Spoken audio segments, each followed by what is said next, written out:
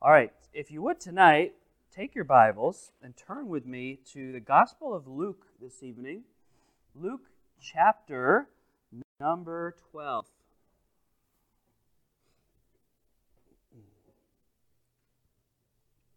Luke and chapter number 12. So as I mentioned last week, we're in between our Wednesday night series. So next week, Lord willing, we'll begin a new topic. But this week and last week, we've been in between. Last week, we were in the book of Galatians, and we looked at really just the life of a Christian, doing good deeds in God's house. That was the theme. I'm trying to pick a couple of passages to really kind of prepare our mindset for what we're about to receive in this missions conference. So just kind of focusing on some topics that just prepare our hearts for what God has for us. And so tonight, we're going to look at Luke 12, and we're going to look at quite a few verses, but I want to start out in verse number 13, and we're going to read verse 13 down through number 15, then we're going to skip ahead a little. So hopefully you got your Bible out, you got a pen handy, or your phone to take some notes on, or something like that, where we can get the most out of the lesson tonight, because I do not have a handout for you, but I'd encourage you to jot some things down. So the topic tonight is this: developing a kingdom mindset. Developing a kingdom mindset. So if you are taking notes, I would just write that down, kingdom mindset. So I'm going to ask you to describe that to me in just a minute, and we'll get a discussion going. But before we do, let's look at Luke 12, and I want to start in verse number 13. Luke 12, verse 13. And one of the company said unto Jesus, Master, speak to my brother, that he divide the inheritance with me. So you pick up the theme of what's going on. Jesus is teaching and leading, and these two guys come up to him. They're like, well, we can't solve this problem, so maybe you'll do it for us. And so they say, Jesus, I want you to tell my brother. How many of you have a family member you'd like Jesus to tell them a thing or two? You know what I'm talking about? You're like, hey, why don't you tell my brother, tell my cousin, tell my mom, tell them to do this. Well, that's this guy's attitude. But specifically, what is it that he wants? He says, tell my brother to divide that inheritance with me. And Jesus says in verse 14, this is interesting, and he said unto him, Man, who made me a judge or a divider over you? Now that's an interesting question, isn't it? Because isn't Jesus, would he be able to rightly judge this situation? Yes or no? No trick question here. Would Jesus be able to give a righteous judgment? Sure, greater than Solomon. You remember Solomon in the Old Testament? People would come and he would discern. Of course, Jesus is more than capable of doing this, but he says, who made me a judge or a divider over you? Why do you think he doesn't want to answer this question? Why do you think why does he respond this way? He could give them an answer. Why doesn't he? Anybody? Mike? My handy first hand up always. Get us started. Go ahead. But I think it probably has to do with his heart. Okay. The heart of the person asking. Yeah, I think you're right on track. Yes. I kind of think that's it isn't his duty to give an answer to that. I mean, it's like, why would the person go to him and ask that? That's like pretty strange, I think. Okay, all right. Somebody else. Why is she not answering this? Yeah, Steve. More important things to talk about. Oh, I think you got it right there. He came to talk about a whole lot more important things. However, what does this tell us about the heart of the guy? Like what Mike said. What does this tell us about the person asking the question? He's interested in the money. What? Yep. Himself first. Sure, putting himself first. Think about it in contrast to what Steve said. Steve said, Jesus has more important things to do, but to this guy, what are his priorities, right? He has very different priorities. If you could ask Jesus, just think about it. If you could ask Jesus one thing, this guy had his chance to come to Jesus and ask for one thing. And look at what he asks for. boy, his mindset is a little bit off. And remember, the theme tonight is developing a kingdom mindset. He's not concerned with the kingdom at all. So, let's read on. Verse 15, and he said unto them, so this poor guy now gets to be made a bit of an example out of. So the guy comes, says, hey, will you divide the inheritance? He said, who made me a judge or ruler over you? And then he doesn't focus on the man, he focuses on the whole crowd. And as he looks at the whole crowd, he says to the whole crowd, beware. He says, you need to take heed, beware of covetousness. For a man's life consisteth not. It's not made up of the abundance of the, say it with me, things which he possesses. Now come down with me to verse number 29. We're going to look at some of the verses in between, but skip down to verse 29.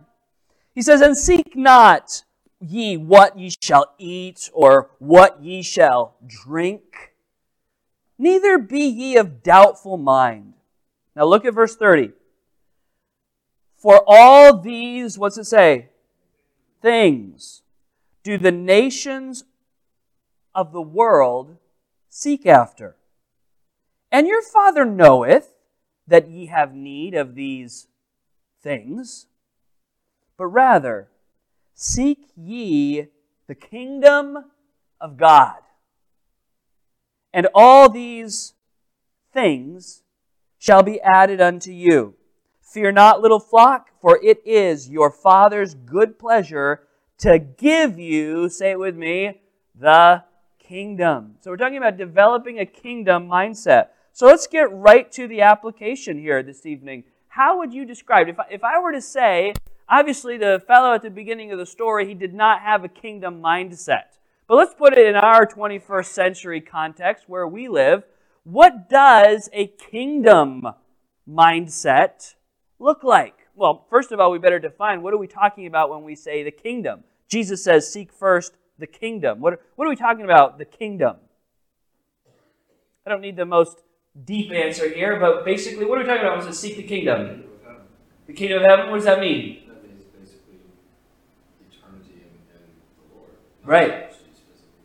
Okay, so that which is eternal, that which is of God, that which is subject to the rule and reign of God. Now, there are prophetic implications to the kingdom, and we could talk about that, but that's not the purpose of the lesson tonight. We could talk about the kingdom and the millennium and future events and all of that. However, using kingdom in the broadest sense, that there is a coming kingdom, but there's also God's kingdom in operation right now. And you and I as believers are to be part of it. And our thoughts and our focus should be kingdom-oriented.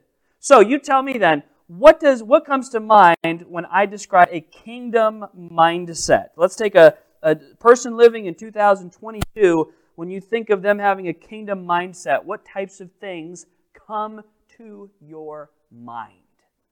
Yes, Jim. The mansions the Lord has prepared for us. Okay. Yep. Go ahead.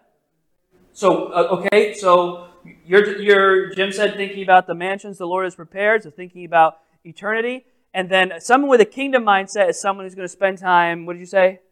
Some time witnessing. Yeah, okay. What else? Somebody with a kingdom mindset. What is that? What do their values look like? What do their behaviors look like? What kind of a person is this? Say, hey, you know what?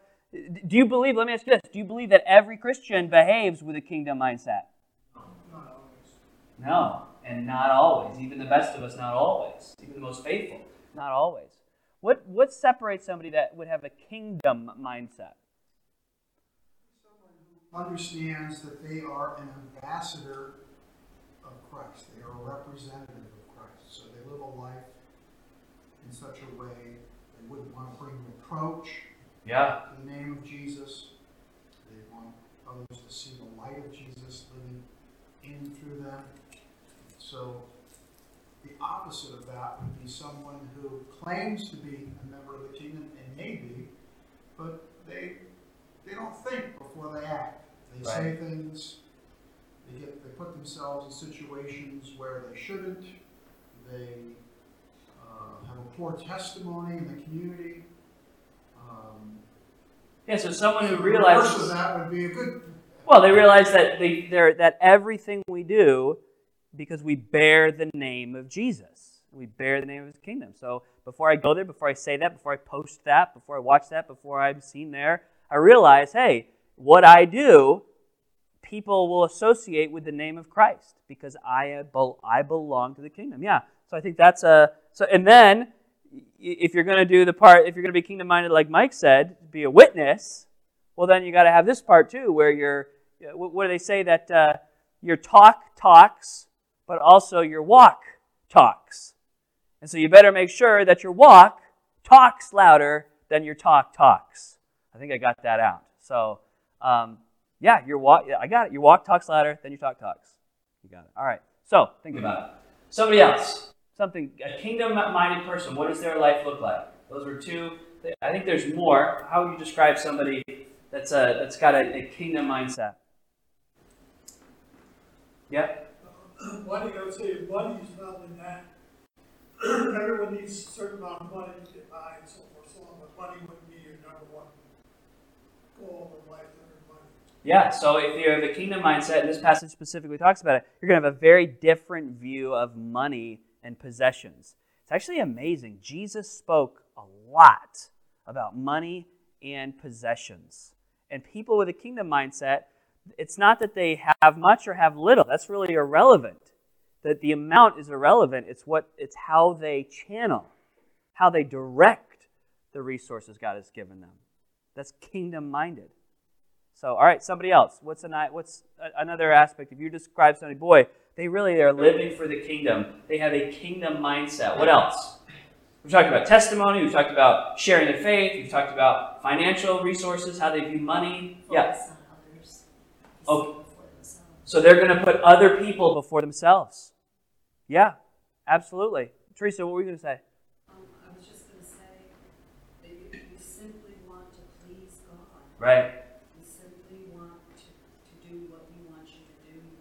You long to know His purpose, for what does He want you to do today, this week, and this year. Right. Right. They're concerned. That person is concerned with not my will be done, but thy will be done in me. What else? A kingdom-minded person. Joyful. Well, yeah, they're going to have a different attitude. They should be full of joy, not cantankerous or contentious, but there's going to be a spiritual positivity about them. I think also what would be interesting is how they spend their time, right? Like, we live in a generation that has copious amounts of time when compared to past ages. Like, we have lots and lots of time. But a person with a kingdom mindset is going to understand that time is short. Time is limited. Jesus is coming back, and I'd better make sure that my time is spent for the kingdom of God. Anything else before I move on? All right, so I think we've got a good understanding then. I think we're on the same page for what this means. So let me give you 4 simple things. I'm going to do it quickly, so I'd encourage you to write them down. 4 things in this text that Jesus gives us. We've already seen that He tells us to be kingdom-minded. So 4 things that I think we can learn. Number one is a kingdom-minded person has a new perspective on possessions. A new perspective on possessions. Again, I come to these types of passages as we prepare our hearts for missions, because as we come into a missions conference, our hearts are going to be challenged to live for the kingdom, to pour our energy, pour our money, pour our efforts and our passion into the kingdom of God. And so these teachings of Jesus help prepare us. So first of all, a new perspective on possessions. Back now to verse number 15. Look at what Jesus says. Luke 12, and in verse number 15, after this guy asks for Jesus to divide the inheritance, we read this already, Jesus says, "Take heed, beware of covetousness. For man's life consisteth not in the abundance of the things which he possesseth." Do you think that there is anyone that would say, you think of anyone who would say, you know what? All that matters in life is how much stuff you get. Do you think you'd actually meet anybody that would say that out loud? Get all the stuff you can? Maybe. But speaking to the average person that you know, do you think they would agree or disagree with the statement that life is all about the stuff you can get? You think most people would agree or disagree with that, verbally at least? Yeah, they would disagree with that. They say, no, there's far more important things in life. However, in our actions, tell me, how do we show that things are most important to us? In what ways do our actions demonstrate that we may not say it with our mouths, but we live it, that our actions are most important, or that our things are most important? Yeah. Family, friends, relatives, for the opportunity to earn. Yeah, I think that's a great example. They will give up time spent with loved ones to get more stuff. Work harder, do whatever. And the other ways people demonstrate that things are more important, that are most important to them. It's not things. Sometimes it's status. Yeah, status. Status is a thing, I guess. Sure, yep. Power, yeah. Have people act in their actions, they show that things are more important. Some people criticize what they do for a living as being not valuable, that they go at it 80 hours a week. Yeah, that's true. Well, I would say another thing is people will change their behaviors in order to achieve what they want, right? You behave in a way to get what you want, right? What you spend your time on, what you spend your efforts in, it shows you what's important to you. And so people will work overtime, for instance. They'll work overtime maybe to, buy that motorcycle they wanted to buy, or their boat, or whatever. And they'll do these things. So anyway, and they wouldn't say that. Now so Jesus is specifically talking about money. Look at verse 16. He spake a parable unto them, saying, the ground of a certain rich man brought forth plentifully. He's doing really well. And he thought within himself, saying, Self, what shall I do? Because I have no room where to bestow my fruits. Boy, talking about, we call those first world problems now. Where will I put all the stuff? Where will I put all the things? And he said, this will I do. I will pull down my barns and build greater, and there will I bestow all my fruits and my goods. And I will say to my soul, Soul, thou hast much goods laid up for you for many years. Take thine ease, eat, drink, and be merry. I would propose that the problem isn't always his actions, but it's his attitude. And then he says, look at what happens in verse number 20. But God said unto him, who's been doing all the talking up until now? He has. He's talking to himself. He's bragging to himself. He's patting himself on the back. He's congratulating himself. And now God speaks. But God said unto him, Thou fool, this night thy soul shall be required of thee.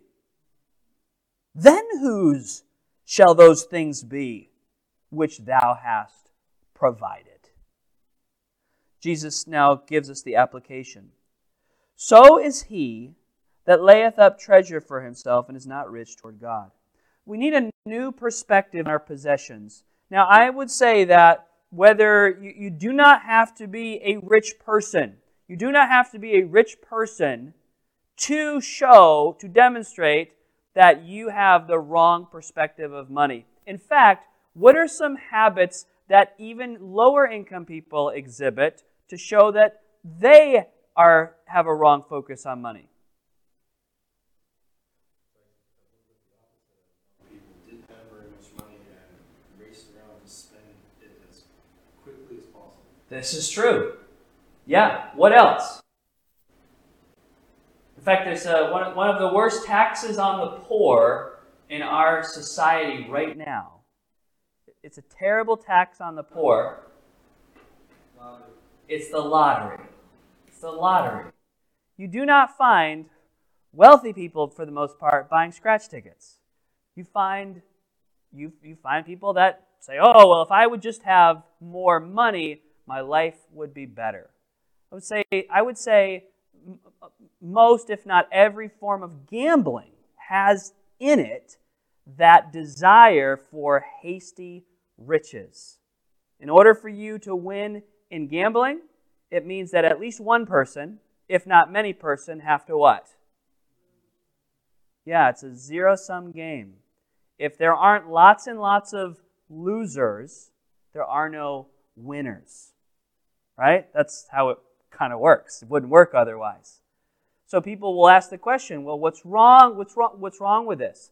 The fact is that you would be, whereas a business or hard work is not a zero-sum game.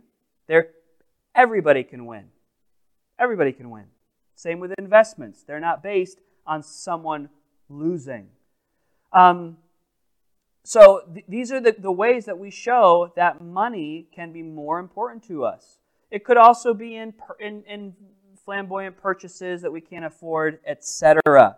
So I gave some challenges on Sunday morning, if you were here for the Sunday morning message, just to kind of, for each of us to examine our own spending accounts and ask ourselves the question, at what level am I financially invested in the kingdom? Right? So you say, well, I give $10 a month to missions. Well, if that is what you can afford, then praise God. However, if you give $10 a month to missions and $50 a month to your cable subscriptions and other subscriptions, we're probably a little out of whack there. Right? Maybe you disagree, but you're not going to change my mind. We're probably a little out of whack. That how much of what we spend, and now again, it's a matter of proportion. It's a matter of saying the Bible says that it may be preached about from missionaries, I don't know, but often it is that God has called us to give as we've been blessed. So we are expected to live. We're supposed to enjoy the fruits of our labor. The Bible speaks of that. We've got to be careful about how balanced is our financial life. So get a new perspective on possessions. So if you have a kingdom mindset, but that's the negative. And I feel that very often in the church world, the negative of money is emphasized, but not the positive of money. I want you to notice this, and this will give you the second point. Look at verse number 21. In his application of the problem with this rich man, I want you to look at verse 21. So is he that layeth up treasure for himself and is not what? Rich toward God. What was the man's problem? Was the problem in the amount of money that he had? What was the problem? Right. He directed all of the money to himself. So number one, get a new perspective on possessions, but let me give you number two, and this is the positive statement of money for the Christian. Build and use wealth for the kingdom.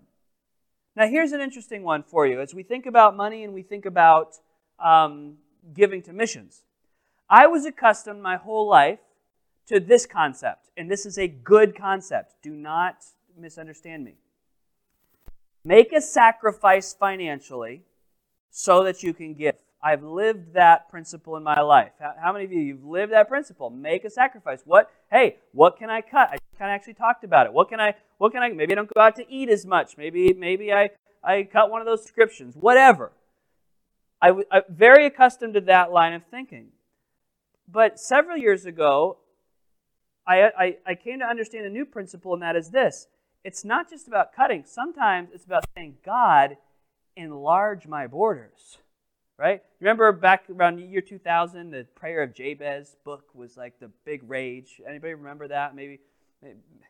Mike, were you around in 2000? I'm just trying to... He's like, no, it wasn't. Okay. Anyway, this book was all the rage, but it's the Prayer of Jabez. You can look it up. So, but it was just a simple little truth. It was Jabez prayed for God basically just to enlarge his borders and his possessions and his tents. And I've thought about that a lot in years since, and that's a problem if we're asking God to enlarge us for us. But if we're going to take that and we're going to deploy those resources in some measure or in great measure for the kingdom, man, God can use it. So I think not just should we be encouraging Christians I don't think we should just be encouraging Christians to cut and save so that they can give, but I think we should be encouraging Christians to go build a business, go make a lot of money, go invest, do something big financially, and then take that blessing and use it. You just look at church history. You can travel around even this region, all over New England, New York State. There are camp facilities and Christian conference facilities. Do you know how those things got built? Business people, wealthy business people, a lot of them, and there have been, well, I'm really on a tangent now. The point is this, that there have always been people that have been blessed financially that have used it for the kingdom. And we don't want to lose that. And so we shouldn't just have a poverty mentality. In fact, turn a couple pages forward to Luke 16. Luke in 16. Yeah, exactly. This building was built by Mr. Wells, very wealthy man here in North Adams, a very wealthy family. They built this. So anyway, we need to be careful as, in whatever stage in life you are, if you're young or young enough in life where you can make some money, go out and make that money. Make it happen. If you're a little bit older and you say, well, you know what, I've financially I'm pretty much where I'm going to be, all right? Well, be careful how you speak to the younger generation, right? Encourage the younger generation. So some people are blessed with financial talents and abilities, and that can be a great service to the kingdom of God. All right, I'm repeating myself. So look at this. This is a cool passage. You'll have to read the whole thing on your own, but it's in chapter 16, verses 1 through 9. I'm going to give you the Cliff Notes. Basically, there's the steward. He's an unjust steward, and nobody paid their bills. His job is to collect all the bills, right? So, hey, I've lent money out. You need to go collect all the bills. Well, the bill time came due, and guess what happened? The steward is like, I didn't collect any of the bills. I'm in big trouble, and I have to go to my master, and I've got no money. So rather than lose everything, he goes and he makes a deal with all these people. He's like, hey, you know what? You owe $1,000. How about you just pay $500 right now? Let's just settle it right now. He gets that. And then he goes to the next guy. You owe $2,500. How about what can you pay me? What can you pay me right now? All right, he's a debt collector. And he gets all this money, and he saves his skin by being witty, by being shrewd, by being smart. Now, he's an unjust guy. So why would Jesus use an example like this? Verse number 8 of Luke 16. And the Lord commended the unjust steward because he had done wisely. For the children of this world are in their generation wiser than the children of light. And I say unto you, make to yourselves friends of the mammon of unrighteousness, that when ye fail, they may receive you into everlasting habitations. He that is faithful in least is faithful also in much. He that is unjust in least is unjust also in much. Verse 11, if therefore ye have not been faithful in the unrighteous mammon, so mammon is money, who will commit to your trust the true riches? Jesus literally tells his followers, you ought to get a financial education. You ought to know how to use money and use it for the glory of God. Okay? So, I've got two principles so far. Number one, we said if you're going to have a kingdom mindset, you got to have a new perspective on possessions. Number two, you should build and use wealth for the kingdom. Now, number three. Are you ready for number three? Yes, good. Number three, learn to live by faith. Learn to live by faith. Jesus, back here in Luke chapter number 12, he continues this discussion. Luke 12 and verse number 22. And he said unto his disciples, therefore I say unto you, take no thought for your life, what ye shall eat, neither for the body what ye shall put on. The life is more than meat, the body is more than raiment. Consider the ravens, for they neither sow nor reap, which neither have storehouse nor barn, and God feedeth them. how much more are ye better than the fowls? And which of you, with taking thought, can add to his stature 1 cubit? If ye then be not able to do that thing which is least, why take ye thought for the rest? You can't make yourself an inch taller. So some of us wish we could, just a little bit, but can't do it. So why do you worry about all these other things? Consider the lilies, how they grow. They toil not, they spin not. And yet I say unto you that Solomon in all his glory was not arrayed like one of these. If then God so clothed the grass, which is today in the field, and tomorrow is cast into the oven, how much more will he clothe you, O ye of little faith? And seek not what ye shall eat or what ye shall drink, neither be ye of, what's it say? Doubtful mind. Don't doubt, but live by faith. Now, does this imply passivity? Absolutely not. The Bible gives us much instruction about working hard. But there's a difference between working and then that other W word, which is worrying, right? There's a difference between working and worrying. We've just got to trust God that if we're following Him, if we're living His principles, that He is going to provide for us. Very often we want to say, well, God, if you will give to me, then I will trust you. But that wouldn't be faith, would it? That's the opposite of faith. That's sight. Faith says, I will do what you've called me to do. And again, it could be something like, I will make a faith promise commitment. I will make a commitment to missions. Or it could be something literally that says, hey, I believe you want me to take this new job and you're going to bless in this endeavor. Right? And both of those are steps of financial faith. But we've got to stop worrying that it's all up to us. God will provide. We've got to learn to live by faith and not by fear. There's the story of Elijah and the widow of Zarephath. The story is of this little lady who has a son, and Elijah, there's a famine in the land. Elijah goes to the widow lady of Zarephath, and he says to her, boy, well, God sends him there for one thing, but he says to her, boy, I sure am hungry. And she says, what? Well, all I've got is just enough oil and just enough flour to make one last meal for me and my son. And then we're going to die.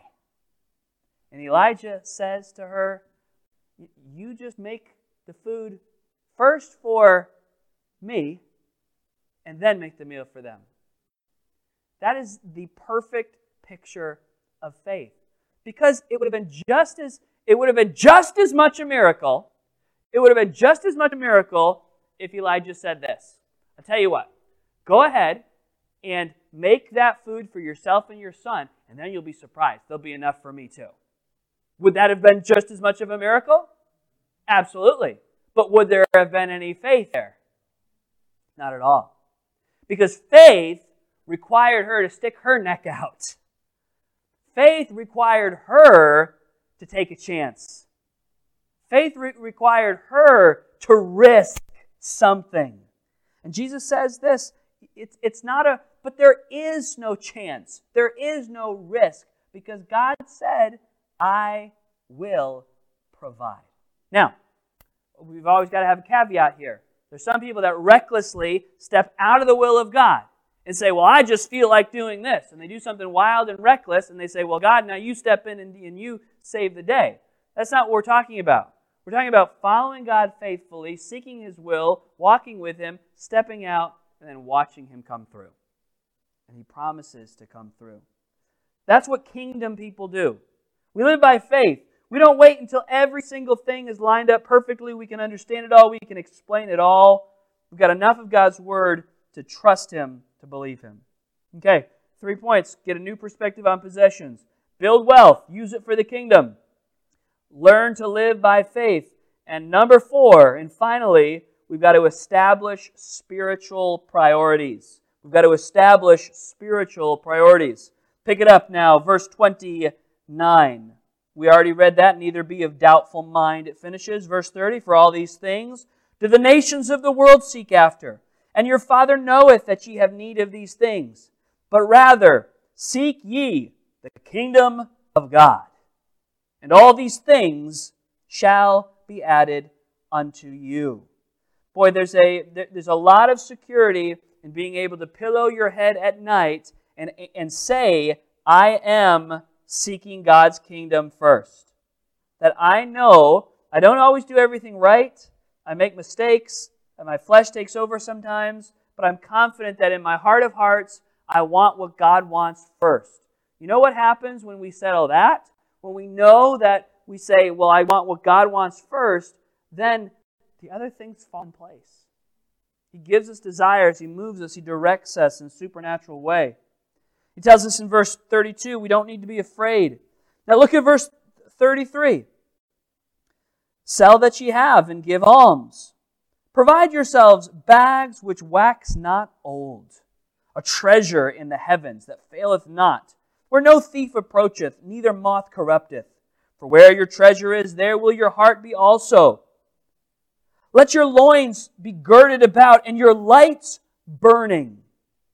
And ye yourselves like unto men that wait for their Lord, when He will return from the wedding, that when He cometh and knocketh, they may open unto Him immediately.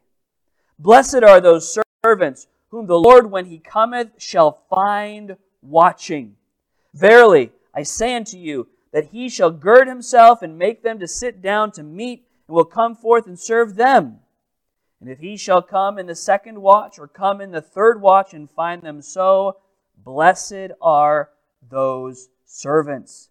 And this know, that if the good man of the house had known what hour the thief would come, he would have watched, and had not suffered his house to be broken through. Be ye therefore ready also, for the Son of Man cometh at an hour when ye think not. When we talk about establishing spiritual priorities, the most important thing to realize, if we're a kingdom-minded person, is that we've been left here for the Master's pleasure. We've been left here to wait and watch for the return of Jesus. And we spend too much time watching our bank accounts, and watching our stock portfolios, and watching our calendar of events that we schedule, and watching our careers, and watching our vacation plans, and we're watching for all these things in our lives, and Jesus says, you had better be watching for me. Jesus would give the disciples instructions, occupy until I come. Be ready, lamps trimmed and burning. Establish spiritual priorities. So what these kinds of teachings are, this is most likely nothing new to anybody who's in here tonight. But what we have in these passages is places that we can come and we can say, God, just reset our souls, right? I used to live by faith, and I'm just realizing that I'm not. I used to have these values and these priorities, and now I'm realizing that they've fallen to the wayside. So God, use this scripture, and Holy Spirit, teach me to get that kingdom mindset once again. And when the Lord comes, if He comes in the second watch or in the third watch, if He finds us in that way, He'll say, blessed are those servants. That's all we are. It's not our house. It's not our kingdom. It's His kingdom. And we're here to serve in the kingdom of God. Let's have a kingdom mindset. Let's pray. Lord, we're thankful that You speak to us. We're thankful that we're saved and that You've called us into Your kingdom. Lord, I pray that You would help each and every one of us just live for You, to be sold out for You. I pray that You would be preparing our church for this weekend, that You just do great work in all of our hearts. I pray all this in Jesus' name. Amen. Amen. We are so glad that you've taken the time to join us today. If you've been blessed by the message, or if you have placed your faith in Jesus today, we want to hear from you. Maybe you still have questions about what it means to have a personal relationship with Jesus. Please let us know, and we would love to answer those questions from the Bible. We would also be happy to provide you with the Bible and other free Christian resources to help you grow in your faith. You can email us at info@mountgreylockbaptist.com, or send us a message on Facebook. You could also call us at 413-662-2107. We would love to hear from you, and our desire is to be a blessing to you in any way that we can. God bless.